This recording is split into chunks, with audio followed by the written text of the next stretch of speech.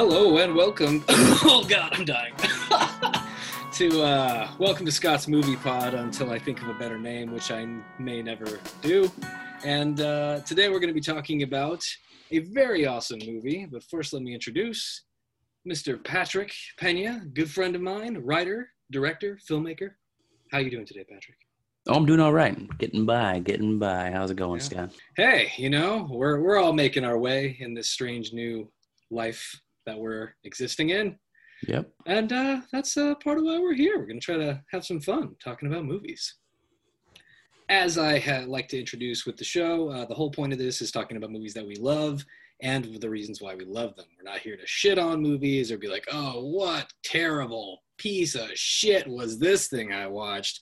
Because frankly, even in the worst movies I've ever seen, there are still moments that I have been able to find that were like really great or redeemable in almost every single thing I've ever seen. So that's what I want to focus on, the positive aspects, things we love. Why did we love them? With that, today, Patrick, what movie are we going to be talking about? Today we're going to be talking about the 1997 underrated classic, Quentin Tarantino's third feature film, Jackie Brown. Yes, sir. Jackie Brown. Directed by Quentin Tarantino, written for the screen by Quentin Tarantino, adapted from the novel by Elmore Leonard. Starring Pam Grier, Samuel L. Jackson, Robert Forster, Bridget Fonda, Michael Keaton, Robert De Niro, Michael Bowen, Chris Tucker. What a cast. It's very, very tight, very good cast. Everybody in this movie I love. I think they're just fantastic. They're all kind of stand out to me just because, especially for when this came out. Damn, dude. Yeah, I think especially, you got a really understated performance from De Niro, and for Samuel L. Jackson, it's actually my favorite Samuel L. Jackson performance, at the very least my favorite in a Tarantino movie. I think that as Ordell, he has both kind of Ordell Roby. He's sinister in a way that, say, Jules is not, but at the same time, he's also very vulnerable. He's kind of he's the way the other characters describe him, right? He's not as smart as he thinks he is, and he's kind of an older guy, as all the characters are, trying to set up that last stage in his life, and it's like right on the edge of fucking up no matter what he does. And you can see that in his performance that he is kind of vulnerable. Maybe he is kind of scared, and he knows that he's maybe kind of stupid. He knows that he's stuck in this web where he has to rely on everybody else, and even his best friend Lewis isn't as good as he used to be. Everything's just not the way it was 20 years ago. Right. And I think there's a lot of subtlety in Samuel Jackson's performance, and I love him as Ordell in that movie. Ordell's so good. Again, I think they're all really great. I love the performances because, yeah, they kind of do play things down. They play things a little bit more real, which, Absolutely. Especially with like Tarantino, you're coming in going like, what? The first two before that especially are like wild, they're violent, they're fast paced. And This is slower. This is measured. Absolutely. It's got like building, rising tension all the way through. Mm-hmm.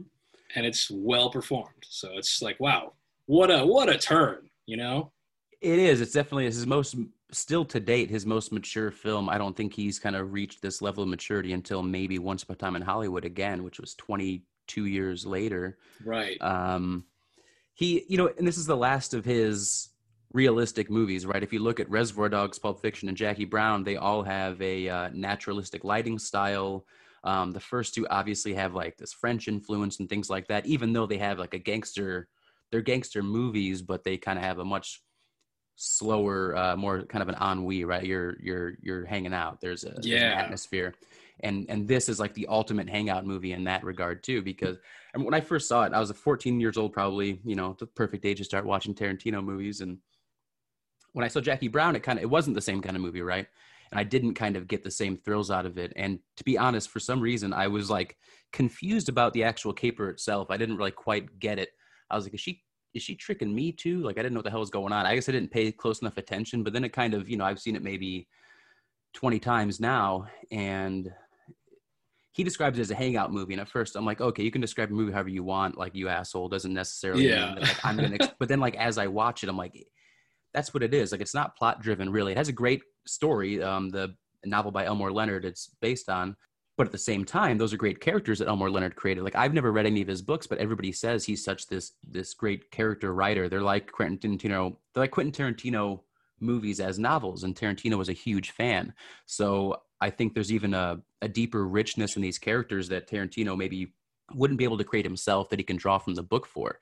And just these mature, they're older characters, right? Which is something you don't see that often, especially in this style of film, but maybe just in film in general, in popular film at all. You don't see characters in their 40s and 50s dealing with problems that characters in their 40s and 50s have. Everybody's in their 20s and 30s in films, right? They're all young, good-looking people in the prime of their lives, and these are people right after that.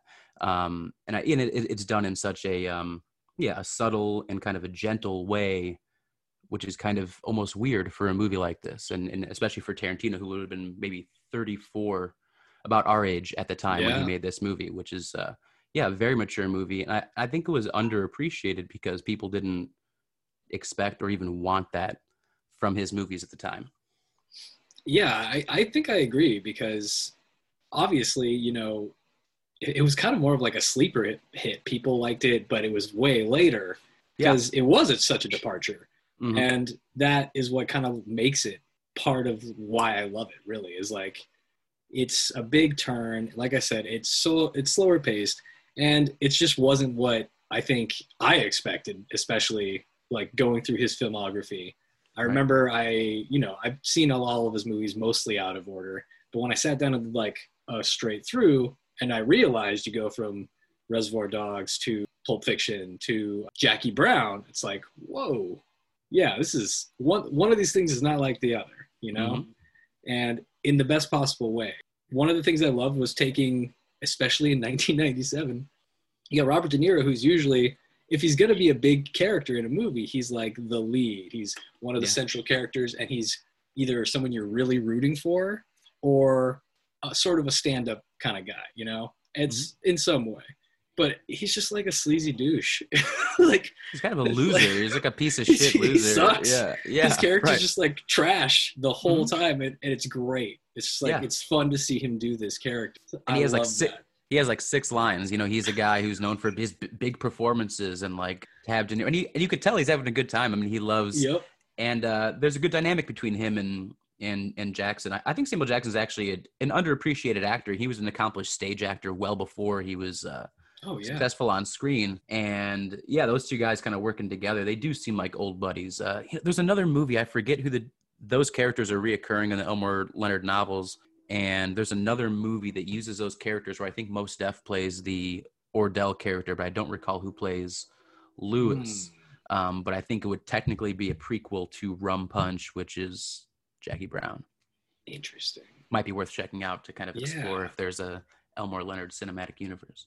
I kind of want to know now. That would be really fun to see. I'm interested in seeing these characters, or like what else happened to them or how they got there, kind of thing. Yeah, absolutely. I recently bought the novel since I don't read a whole lot of books, to be completely truthful, and I love the movie so much. Like, what more can I explore with the film? Now I should go back and check out Rum Punch, right? And I've only read I just read the beginning, kind of started it, and the opening scene is already not in the film. Ordell and Lewis meet up, and they're at essentially a Klan rally, going down the street. It's very kind of topical in that sense that they have a discussion about like, the cops are here to protect the white supremacists and things like that. Essentially, Ordell's going to sell guns to a white supremacist is what's going on. And this is kind of, it gives a lot of insight into the characters and their dynamic and their worldview and things like that. I'm like, that would have been a pretty bold thing to have in a film in 97 or now or any time. Yeah. So that was kind of interesting. That would be, man. I'm thinking about like if somebody decided to just do Rum Punch as is now, especially knowing that, shit, that's wild. What's especially interesting too, yeah. The Jackie Burke character was Jackie Burke, not Jackie Brown, and she was actually white too, which is a huge, makes a big difference when you put it that way as well. I think that plays right into the genre, obviously, that he's playing into. He's like exploitation films, but noir also. And he's taking the two and just smashing them together. Which is absolutely. Really rad. I didn't know that change was made, but I think it's better for it, frankly. Yeah, and you can kind of put into perspective. I mean, I hate to apply too much depth to the film, but when you consider having a black protagonist with Pam Grier, I mean, Yeah, her career kind of plays into the character's path, but kind of, just in general, the way black women are portrayed in cinema as a whole, right? Like there aren't a whole lot of black female stars, right? And there never were. And Pam Grier would have been the one if there was one in the 70s. There weren't female action stars until, say, late 70s when you have your Ripley, Sigourney Weaver, things like that, sure. Linda Hamilton in the early 80s. But Pam Grier was already out there in the early 70s as a female kind of lead in action or crime movies. And she was like dating Richard Pryor, things like that. I mean, Right, yeah. she was poised to be as big as anybody. It just kind of never happened for a reason. She never got out of the exploitation genre, and it just never worked out for her. She never got those serious roles. She was always, she's had a career nonstop. She never stopped working, but she never reached that mainstream success. And this was that last hurrah, right? Right. She's at that age the character's at. She's kind of been chewed up, spit out a little bit. Sorry to say, in a sense. And it kind of Yeah. plays into that, right? Like just fed up. My last fucking shot. I'm gonna shoot my wad, as it were, and go for it. Go And big or she go does. home. Nothing really happened with Pam Grier's career too much after that. I mean, she had some decent roles in the '90s around this time, anyway, but It's a she never shame, quite. really. It Yeah. is, yeah. No, she's great. She's so good. Yeah. I would love to see her now, but, Yeah, she's maybe. right there. She's right there near the end of. It'd be cool to have her get one last great role. Seriously. That's what you always hope for. Always. I like, she's, man, underutilized. Underutilized, I think, Absolutely. is a Well, good way to describe Pam Grier. hey, and let's pivot that because Tarantino is known for restoring careers of underutilized actors, and he did that here with Pam Grier, but he also very famously did that here with Robert Forster. Right. Yeah. And the Max Cherry character, which if you want to talk about a subtle and beautiful performance, Robert Forster here and Jackie Brown, I mean, such a sweet man. I mean, you kind of like, you can, I just finished watching, I started watching it last night. I just finished it maybe about a half hour ago. As I watch it now, I get more and more angry at Max Cherry at the end of the movie for not going with Jackie. And like that, their kiss is one of my favorite kind of sweet moments in film, of like Yeah. all my favorite movies to watch. Like it gets more sad every time I see it. Like, what a piece of shit. Like, why did he just not, like, what does he have? Like, he was going to fucking quit anyway. He has this perfect opportunity to go to Spain with this beautiful woman. Yeah. He should have. He's a fucking idiot. What a great performance from Robert Forster, another guy who was, who the hell knew who he was, right? Just kind of a TV actor, did some roles in movies and, in the 70s and faded to obscurity. And Tarantino's like, hey, man, I remember that guy. Fucking, I like that man. He'd be good in this one. So they Yep. put him out there and got a nomination for it, too. You do a great Tarantino. That was fantastic. Yeah, well, anxiety helps. Yeah. Forrester's performance is great. Like, understated, very, very solid. Like, and it's a contrast, I feel like, for anything you would know him from now, especially people would see him and be like, oh, he's more gruff, I feel like, when you see him and stuff more Sure. often than not. And I feel like he's done like the military drill sergeant thing at least once or twice. I could be cop. wrong. Yeah, He's got that vibe, Yeah, he seems straight laced, kind of Exactly. almost a vanilla kind of monotone. But yeah, he can get he has a veteran kind of feel to him, right? Like an older. Yeah. He's seen some things, been around. That's Robert Forster, absolutely. Right. Exactly. Okay. I mean, we've kind of like just blown into a bunch of topics all at once, which is perfect and good. I'm like, well, let me look back at my structure here. Well, I mean, we talked about our initial thoughts on it generally, and initial thoughts, what we thought about it generally after the first watch, what we thought about it after a rewatch, kind of thing. What we liked, what worked for us, and why. What moments stuck with us the most, and why. Do you have any very specific moments from the movie that really stuck with you? There are a few actually. Yeah, the movie has such great character, such great slow moments, quiet moments. And there's a couple that are kind of my favorites, or kind of centered around Ordell. So the entire sequence with Beaumont Livingston, with Chris Tucker's character, is one of my favorite in the movies. Again, Chris Tucker, an underutilized actor, very funny, but always plays his character at like 110%, right? Always. Yeah.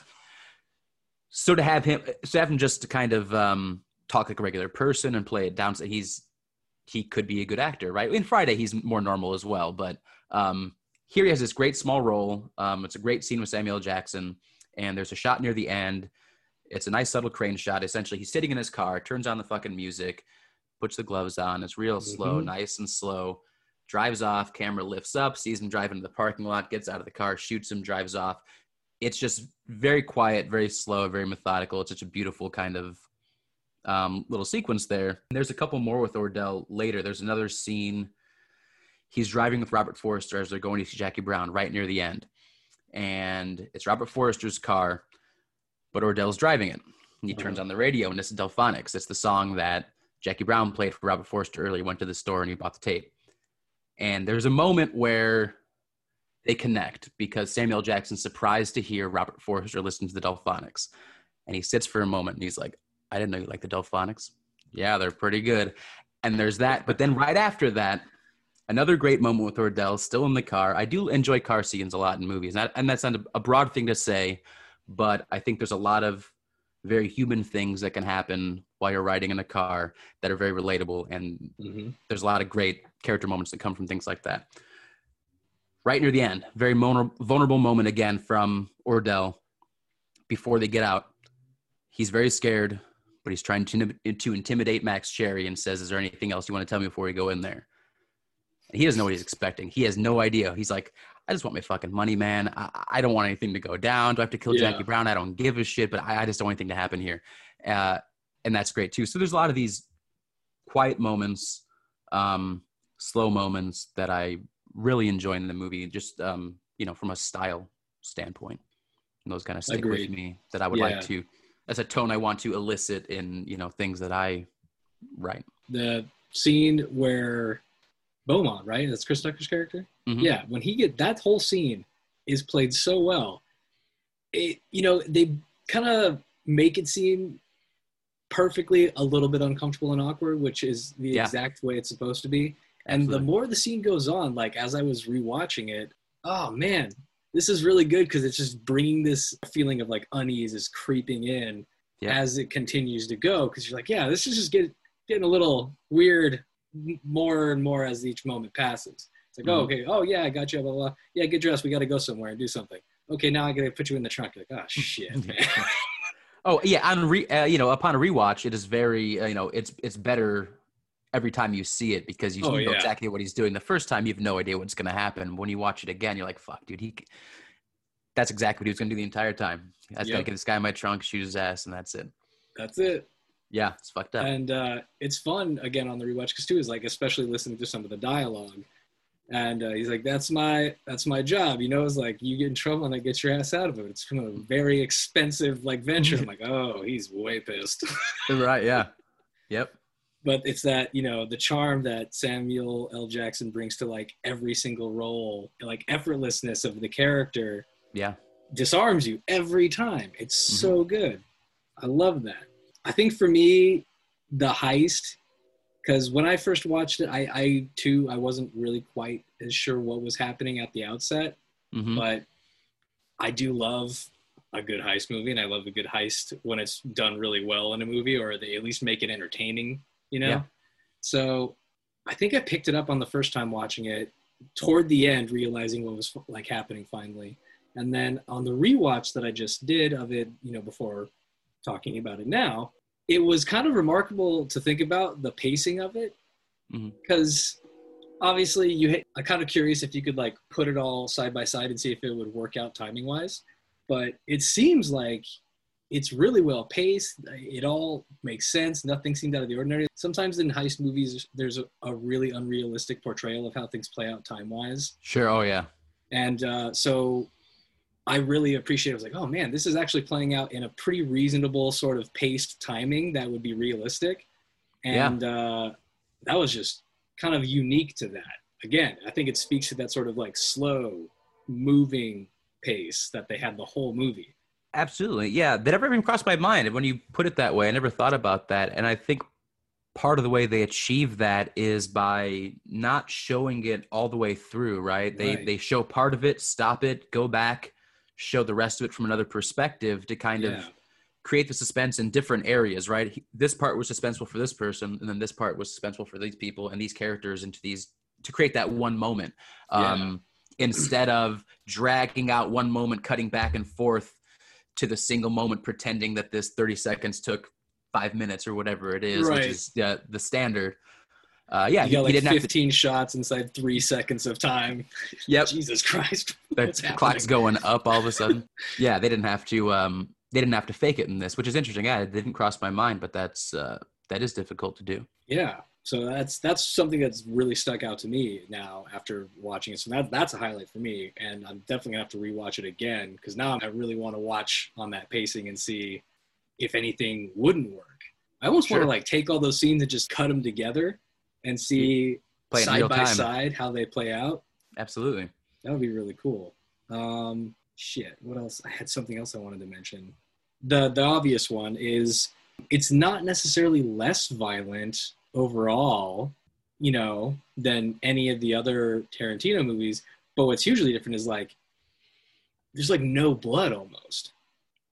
It is virtually bloodless, yeah. Yeah, it's fairly tame in that way as far as like the brutality is concerned.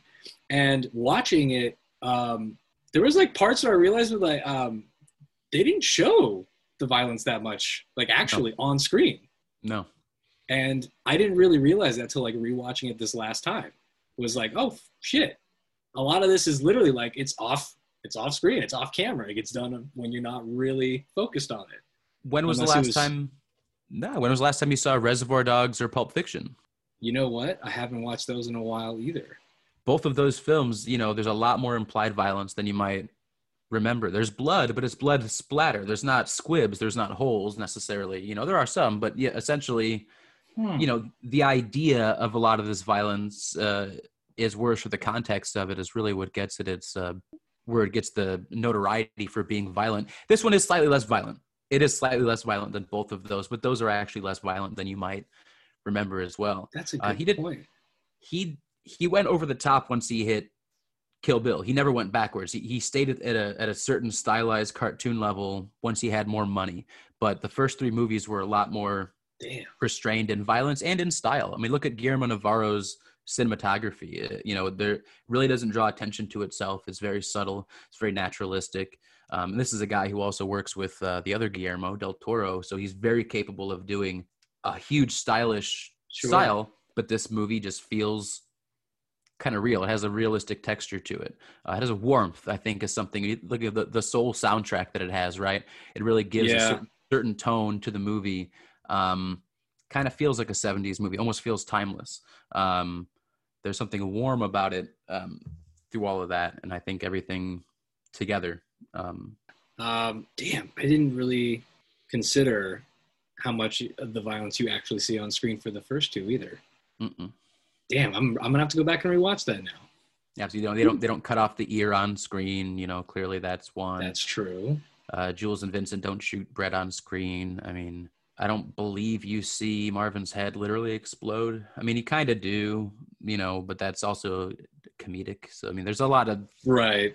Not that movie wasn't shocking and revolutionary and everything, because it is, and it's still, that was always my favorite for a long time. And I enjoyed Jackie Brown, but then, the more I see it, the more I appreciate it. And the more it stands out as not just unique in his filmography, but just kind of among all films in some ways. It has a particular tone. The movie it most reminds me of in some ways, and it might sound stupid, is Dazed and Confused.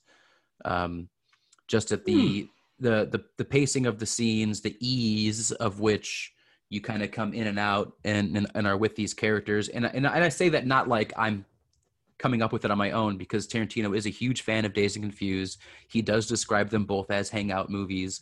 So it wouldn't be out of the question that he's intentionally going for that vibe. And I think that's there.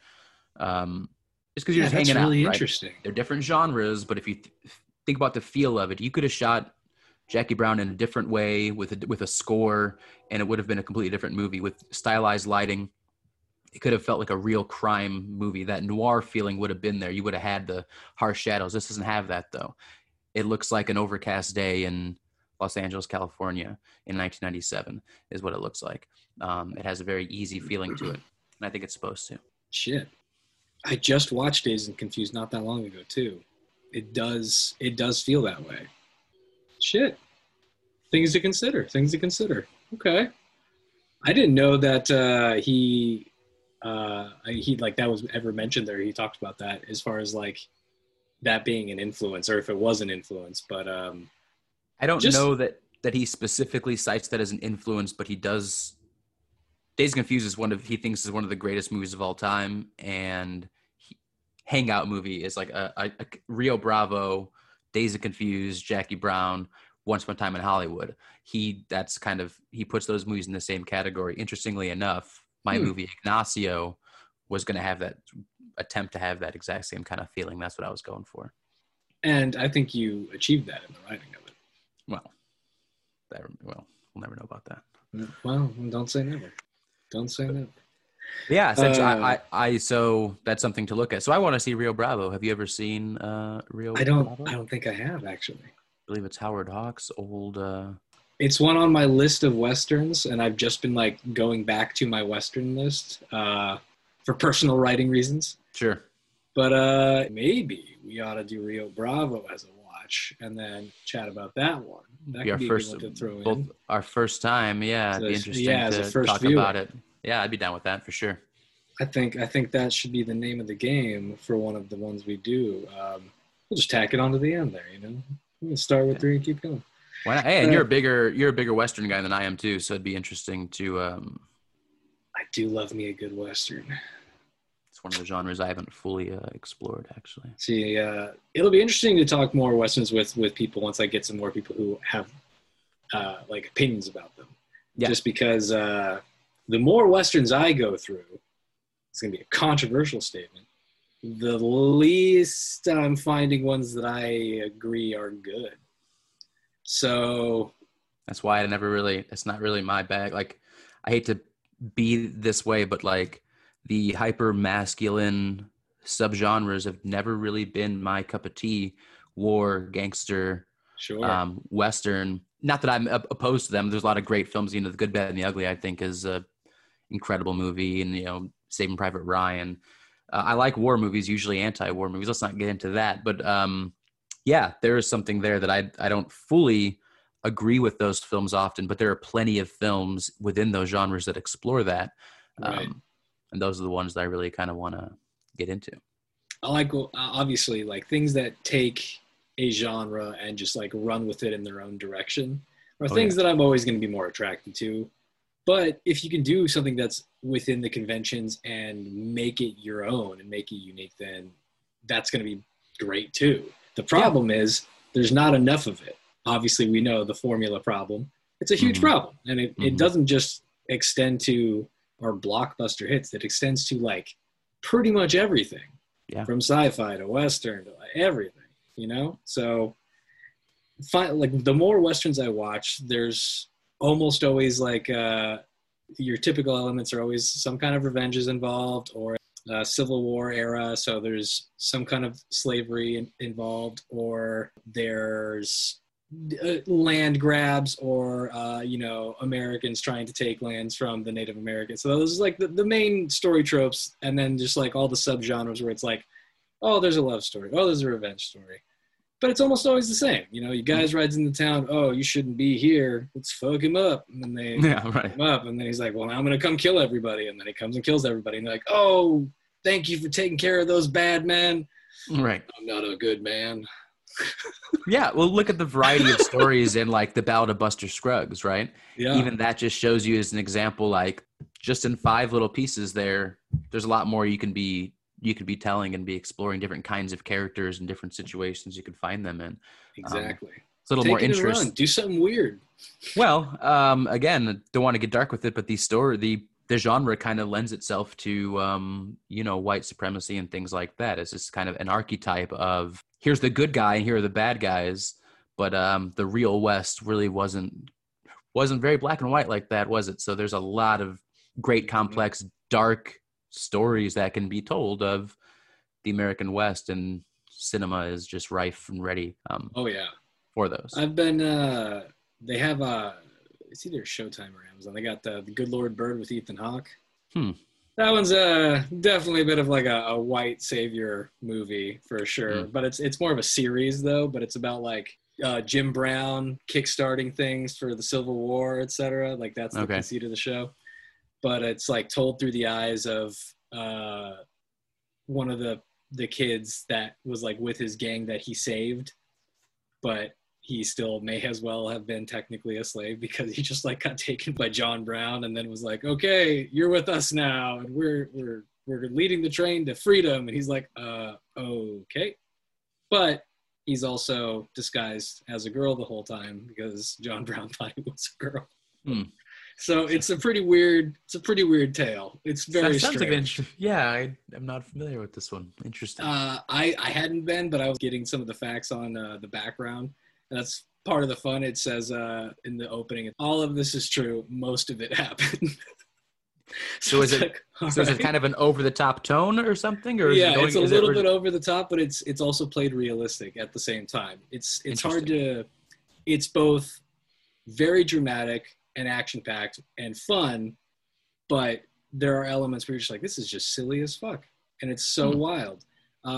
What is it? What's his name? I'll come back to that later. Yes, right. Off topic.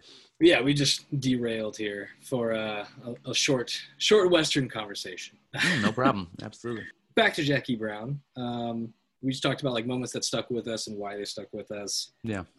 We've already kind of mentioned some personal highlights, and personal highlights, just a couple things for me I want to touch on were the fact that the 70s vibe it's really solid, like the whole time. There's really nothing that feels out of place or comes in. It's like, what? That doesn't belong here.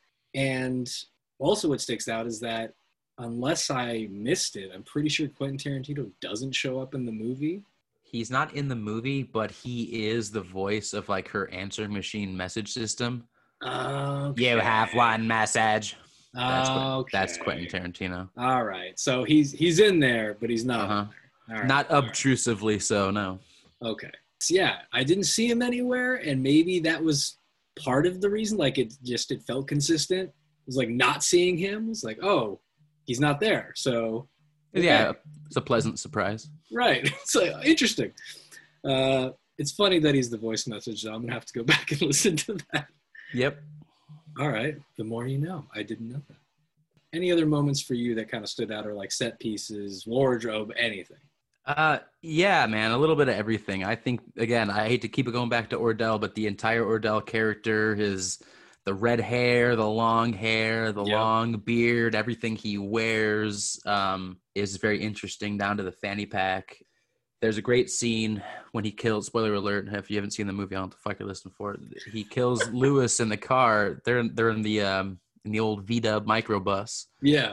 Another quiet scene, slow pull in. He's sitting there and just like realizing, all right, he killed Melanie, my little beat up old surfer girl, and now I got to kill Lewis. I'm confused about this line, but I think what he says is, "Your ass used to be beautiful." He says, "What happened to you, man?" But I don't know if he says your ass or her ass. Either way, both of them are just past their prime. So I don't know if he's mad that he killed her or if he's mad that Lewis is just a fuck up now. Yeah. But either way, it's a nice quiet scene because I like that kind of European style, that Nicholas Winding Refn, loud violence and then complete silence is a very cool trick to use, and I think it's done really well there.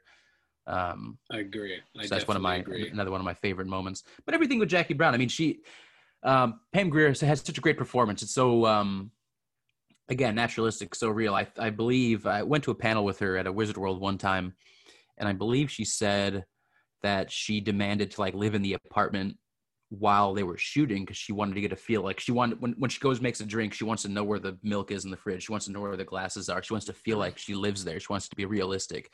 And that's really interesting. She has a lot of these great scenes. If you look really closely, it's one of those ones, like, again, I'm watching it for character, right? So every time I watch it, I'm kind of watching performances a little bit different. she has a lot of subtlety in her performance. A lot of times when she's scared or on the verge of tears, that you might not, in the context of the movie, it might not make sense for the story, but it makes a lot of sense for the character when you start thinking about what she's thinking about beyond the frame, beyond the movie, where her life's going to be after this movie, what she's going to do if this doesn't work. Like the things that aren't being said. I mean, they're being said in the conversations, but it's something's a little bit deeper than that. And she has a lot going on in her character. So it's really fun to watch her as it goes on. And all the characters, because everybody really is great in the movie, every single one of them. It's like 5 actors playing just past their prime in terms of age, not legitimately, but in the way you're perceived, right? In the way society looks at you in terms of your career, whether it's acting or just regular life. That's where they are. And it's great. So really it's kind of the performances all stand out. I mean, it's all just really good layered stuff. That's fun. So much more fun to watch over and over again than it is even just watching it for the first time. Oh, definitely. I was going to say, I think a moment that really punctuates what you were talking about with her, like, what is her life going to be beyond this scene, this moment, this sort of like world and life that she's in. When she's sitting in the dressing room, there's that long, quiet shot of her just like, she's just staring off into nothing. And I feel like that's a great illustrative moment of exactly that. Because while she's just sitting there staring, it's a very powerful moment. And you can tell, like, there's just a million things running through her head, but she's at the same time just tuned out. What is this going to work? What's going to happen next? It's excellent performance. Absolutely. So good. Okay. Yeah. I think that covers like the main things I really wanted to talk about. I'm not sure. Now we're just going to like anything else we want to talk about related to Jackie Brown or anything we haven't covered. Our closing thoughts on the movie. Like again, obviously I'm a huge mark for Jackie Brown. I love it. I think that's the one that's going to stand the test of time in a lot of ways. Pulp Fiction will, when I look at his entire au revoir, like you get Reservoir Dogs is like such a confident debut, right? There's something interesting about the movie that made me want to be a director. I always wanted to write, and I started wanting to write movies when I was young. I kind of got into the 90s indie guys like Kevin Smith and Tarantino and Rodriguez and stuff. And then what made me want to be a director was watching the behind the scenes of From Dusk Till Dawn. It looked so much fun. I wanted to make a movie, right?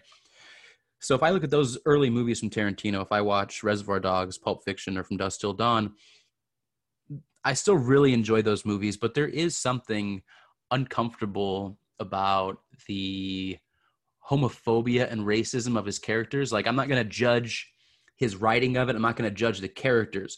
Because to his point, these are shitty people. So they're going to be shitty people. And I say, hey, that's totally fair. My issue is that they're really, really cool. So when they come across as that cool, then are their views and actions also cool? Hey, maybe that's the complexity of appreciating art, right? Now I have to make that decision as to whether or not I can find these characters redeemable. But that's an interesting thing that is not an issue in Jackie Brown. Jackie Brown doesn't have that element of out of place N-words or F-words or anything like that. So it's easier to go back to.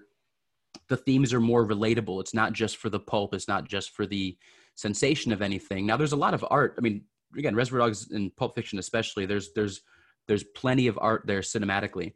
But I think just thematically, there's a lot more going on with Jackie Brown that will stand the test of time, even among all of his other films. I think the only other ones that kind of, again, that matches the maturity would be Once Upon a Time in Hollywood, which already has, a lot of other criticisms going on for it for a multitude of other reasons. We could talk for 3 hours about that movie. Yeah, I'm sure we could.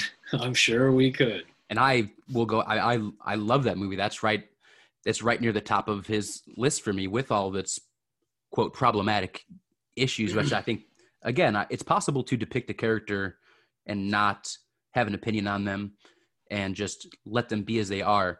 And I think that's something that he does do with his characters, but it is sometimes hard to enjoy some of that early stuff for those reasons, right? And do I think that was just him being immature in his writing and stuff? I really do. Of course it is, but still, it is what it is. Cinema's forever. You watch a movie and it works and it's context, and sometimes it doesn't outside of its context. And a movie that was unappreciated because it wasn't what people wanted, I think will go on, like, say, maybe The Thing, a completely different genre, but, you know, you get kind of bashed for something like, that's not what we wanted, this is bullshit. But then when you can look at it for what it is, it's like, oh, maybe we shouldn't have slept on this one. I think that's where Jackie Brown's going to fall for his movies. I think you're right, because I definitely wish I would have known about it sooner than I did. I definitely saw it way later in life than I feel like most of the people I know did. And it really is something that stands on its own. Like, despite any other movie around it from Tarantino, it just, if it was the only movie that he had come out with, it would still be fantastic. It wouldn't matter if it got like huge acclaim, because it's just good. The whole movie is well done, start to finish. Yeah. And you're right. It's not linked to his other movies. His other movies kind of exist in literally their own universe, right? The characters are intermeshed. This movie has none of those characters. And I think a lot of that, it would have to go back to Elmore Leonard, right? It has to be Tarantino being forced to adapt, being forced to draw from somebody else's story, somebody else's characters, and want to depict them and portray them correctly, the way that he read them, as opposed to the way that he made them up. So maybe somebody else's writing offered him, you know, a better canvas to tell a more mature story that he's maybe still not capable of telling. I'd be very interested to see what he could do given the opportunity, or being asked to adapt somebody else's material now. That would be interesting to see. It would be. I feel like if he were to lean on the same sort of, I guess, energy and enthusiasm he did for Jackie Brown, anything that he would adapt that weren't his own writing potentially could be better, you know? Yeah. No, it could build up to be one of his best works ever. That's a really good point, because the enthusiasm is a good thing. Think about this. You have the splashy debut, right? Then you have the big follow-up, the one that wins all of the awards. You're hot shit. He's the rock star director. He hosted Saturday Night Live. I mean, he was the biggest director of all time. You get to do whatever you want. You can make any movie you want. What do? You do an Elmore Leonard adaptation starring Pam Grier. That was your choice. So that enthusiasm, fuck yeah. I mean, this is the movie that he wanted to make after Pulp Fiction. And everybody was like, oh, this kid's done. Yep. Yeah, that was it. So yeah, think about that. Think about how much thought he would have had to put into this movie, because this is the one he, on top of the world, anything you can make in the whole world, this is what he made. I think you could feel it. I think you could tell. He was so gentle with it. Like, it's such a beautiful little piece that he clearly a story he wanted to do, maybe for those actors, right? Who knows? I'm kind of curious to see if that, like, if there's a mention anywhere of if he specifically had these people in mind when he was adapting. He probably did. I feel like he usually does. I would imagine he did, yeah. I'm curious how long he was sitting on that, like the book and his adaptation. Like, if it was something he decided to do around the time he was doing Pulp Fiction, or like after he finished Pulp Fiction, or if he had always been planning to do it and now he had the juice and that's why he jumped on it. The story's out there. I don't remember the specifics. It's definitely on the Blu-ray. That I think there were a couple different Elmore Leonard books that he was juggling, that they were trying to get the rights to, that he was trying to adapt, but he hadn't started writing yet, something like that. And then that one came free, and that's what he jumped on. But yeah, it's an interesting journey. He doesn't do a whole lot of commentaries actually on his Blu-rays. I don't think he does any on his personal movies, but he has done From Dusk Till Dawn, and he has one on Hot Fuzz with Edgar Wright as well. Interesting. That one's a pretty good one. But I wish he would, Yeah, I hadn't heard that. It is annoying to hear him talk sometimes, but at the same time, he has a wealth of knowledge, and I do like to, when he can tolerate him, I like hearing him talk about things. That's fair. I think that wraps up a pretty good little discussion on Jackie Brown. If we think of anything else, we can pop them back in as we go. Sure. That's what editing's for. But now we move on to the next section here, the get to know you section, as it were, the big questions. Big questions. First question: if you can remember, what is the first movie you ever saw, whether it was in theaters, at home on VHS, or projector at home, whatever, drive-in? If you can remember, what was your first movie? Man, I really can't remember my first movie but some of the early ones would have to have been some Tim Burton movies because, as soon as my memories start coming around, Beetlejuice, Batman, even the original Frankenweenie, like the short film, it was weird. Like for some reason specifically, I guess my dad was into Tim Burton or something because like I knew who Tim Burton was as soon as I knew what anything was. Like I already knew who the director was. Like I remember when Mars Attacks came out, I would have been 7. We were going to see the new Tim Burton movie. So like I understood that somehow at a young age. Like those are some of the early things I really remember. But then a lot of things kind of start sticking out there. We had HBO and Cinemax when I'm a kid. So like whatever was on, right? Eddie Murphy movies, Last Dragon. I mean, Goonies, like, just regular, whatever anybody else would have seen. And then I guess some maybe some Disney stuff too. But yeah, I don't know. Tim Burton is like the first memory of movies were probably the late 80s Tim Burton stuff. Fair enough. Next question. What's your top 3 movies and why? And if Jackie Brown is one of them, that is completely fine. It probably is. It's pretty tough. It's super tough to kind of rank it in 3. The way I kind of do it, I have like 3 directors and I have 2 different movies of theirs that I swap out in the top 3 more or less. So the Coen brothers, No Country for Old Men and Inside Llewyn Davis kind of share a spot in the top 3. And then, with Quentin Tarantino, it used to be Jackie Brown and Pulp Fiction, but to be completely honest, nowadays it's really more or less just Jackie Brown. I mean, I like Pulp Fiction and I do enjoy Inglourious Bastards a whole lot, and Hateful Eight probably deserves a couple more watches. But Jackie Brown, as we've just gushed about for an hour, it does kind of stand alone as a completely separate film amongst all his other films. So that is up there in my favorite films. And all these things can be bumped out too. There's whatever 4, 5, 6, 7, 8, 9, and 10 are right up there in my top 3 as well. And then Stanley Kubrick, 2001: A Space Odyssey or Doctor Strangelove are right both there among my all-timers. Yep. Then right on the cusp, since we know Jackie Brown, let's throw in either Return of the Living Dead or Romero's Dead trilogy, Night, Dawn, and Day. I kind of rank equally and together. I like to talk about them within the same conversation because I think it's important to kind of do that. And that's a super, very, very important influence on me as well is the Dead trilogy and Romero. Same. Hell yeah. That's going to be one I mentioned, like at some point in my podcast here, we'll get to like series, and I'm going to do a whole zombie horror series for sure, and have like, the people you might expect me to ask come on, and we'll all do it as like a big group, like 3 or 4 of us together. Yeah. It'll be a lot of fun.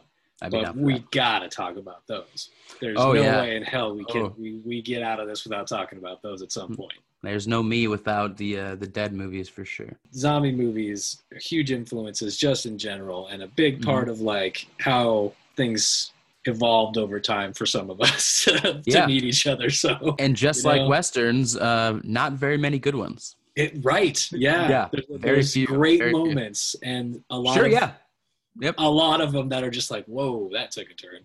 And I am even more critical and more picky of the genre than most people, so I would love to be on a zombie episode that I can be extremely critical, because that's those special series will be the ones where we get to talk shit a little bit. Yes. No, you keep me. I won't talk to you about the movie specifically, but as far as hailing what is the best, my standards will be high. Yeah. I will find the quality. I expect as much. Yes. I will find the quality in the ones that I don't enjoy. I will not harp on the things that I don't like. Cause like you said, of course there are still things to enjoy about them. If somebody made a zombie movie, they probably really like zombies. There's probably an idea in there that is good. Something that I can say, hey, I'll give them that. And then I'll just kind of ignore my butt. The thing that follows, right? Yes. We'll just drop that, and I'll try to take on a more positive attitude so that cancers don't kill us all. Yeah, exactly. Yes, let's just all be a little better to each other. I might end up doing at some point. We'll just extend the recording session slightly longer, so we're allowed to talk a little bit of shit, and then I'll just have anything. All the shit talking can be a separate smaller mini. Yeah, maybe once a month, compile some of the best shit talking into a highlight package. Here's all the negative things we said, and then just like have them back to back. That would be really funny, actually. I think I'm gonna have to do that now. We'll do that in the next one. We'll talk a little bit of shit. Yeah. Hey, there ain't no shit to talk about Jackie Brown. Let's just put it that way, though. We're thinking ahead here. We're getting ahead of the game. All right, let's go to what movies are you looking forward to that aren't out yet? And I know that's tough considering the state of things. In the event that anybody listens to this in the future, we're in the middle of a pandemic. It is November in 2020. There are not release dates for films. Shooting dates have been postponed. So, it's tough.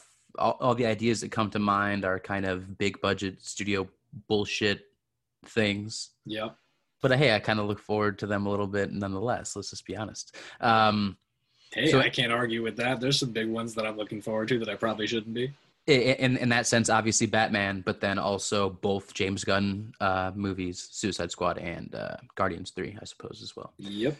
But there's The Green Knight from A24. There is that's right. Yeah, The Northman, also from A24, which is what's his face? Was it Mike Eggers or whatever who did Lighthouse and the Witch? That's going to be, that guy's just an artist. I mean, what he's doing, whether you enjoy those movies or not, his level of authenticity and his production design is just second to absolutely none. So like, he's just like, oh wow, this guy's really doing some art out there that I really appreciate.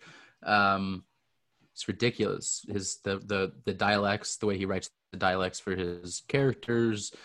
He's just, top to bottom design. And then, so I don't know what's coming next from Ari Aster. Looking forward to, I'm sure whatever comes next from Ari Aster will be just a smash. Jordan Peele has one next year as well. There's some directors who have some pretty good things coming around the pike in the next year. Just kind of, is it going to be on demand? Is it going to be, in theaters? When are we going to be comfortable again? And how are things going to change? So there's some stuff going on, but. Nice.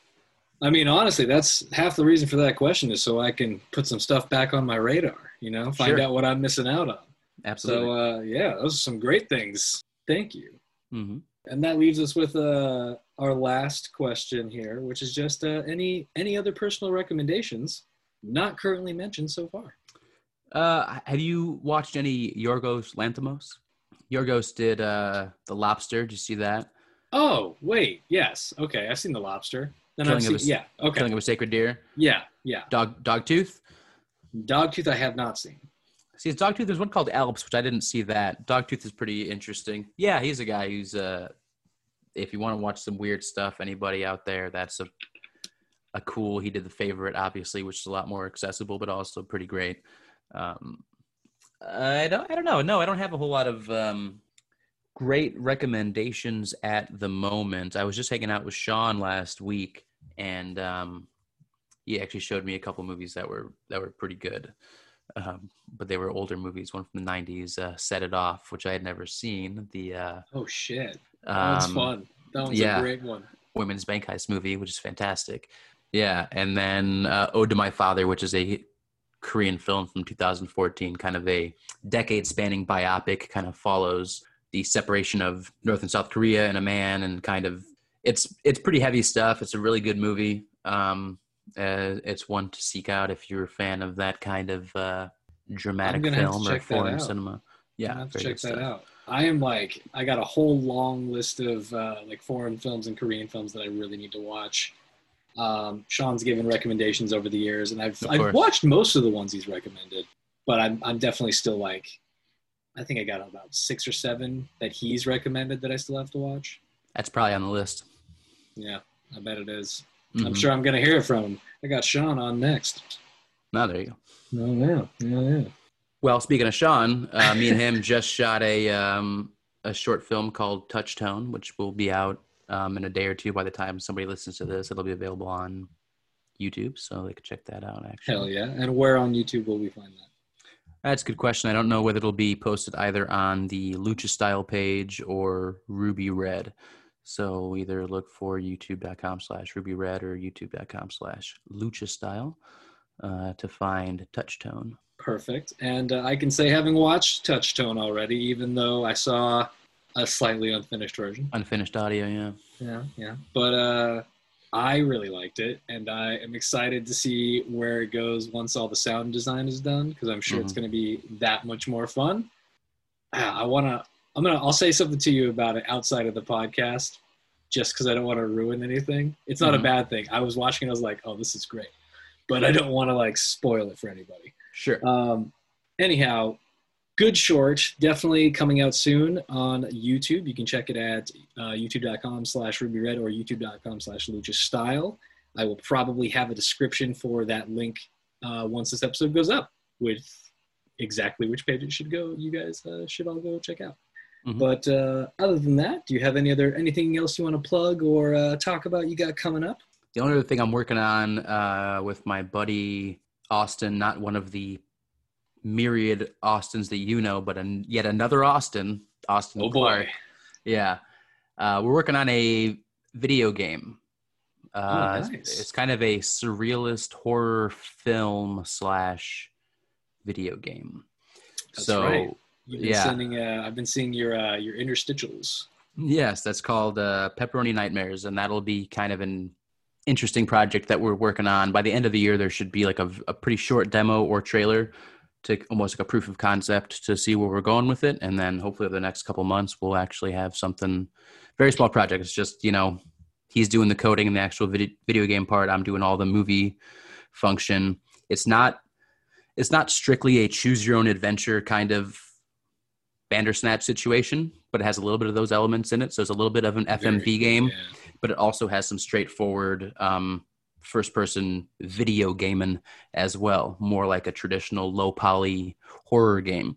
So there's kind of going to be these transitions back from the low-poly horror video game that you play with your keyboard to the point-and-click kind of adventure movie-style nightmares you're seeing in this weird universe. Should be pretty interesting. And so it sounds super cool, honestly. Like I said, I've seen some of the interstitials that you sent so far, and they look pretty cool. I'm very excited to play it. Thanks. So yeah, hopefully awesome. By the time this episode is listed, we should have that trailer up, so I'll be able to give you a link for that by the time this is up. Hell yeah. And if it is, I can I'll just tack it on to the end here. Do my own little quick recording. Awesome. Yeah, that's exciting. Okay, so we got those couple of things, and in general, I know you've been writing some projects, working on some movies. Things are in development hell just because of pandemic times, but right. You got things on the rise. So everybody should definitely check out Mr. Patrick Peña, Lucha Style, on pretty much all the platforms, if I'm not mistaken. Correct.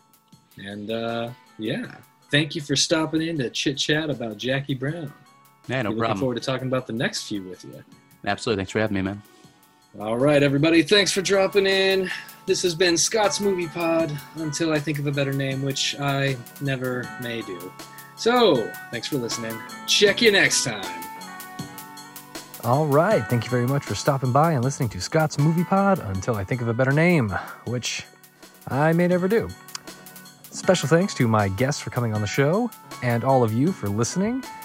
Original podcast music by Weston Lee Ball. You can find them at lava_submersible on Instagram and Weston Lee Ball on Facebook. And if you like the podcast, do me a favor and just rate and review. Let me know what you think. Leave a comment, and maybe I'll read it during the show. Thanks again, and I'll catch you next time.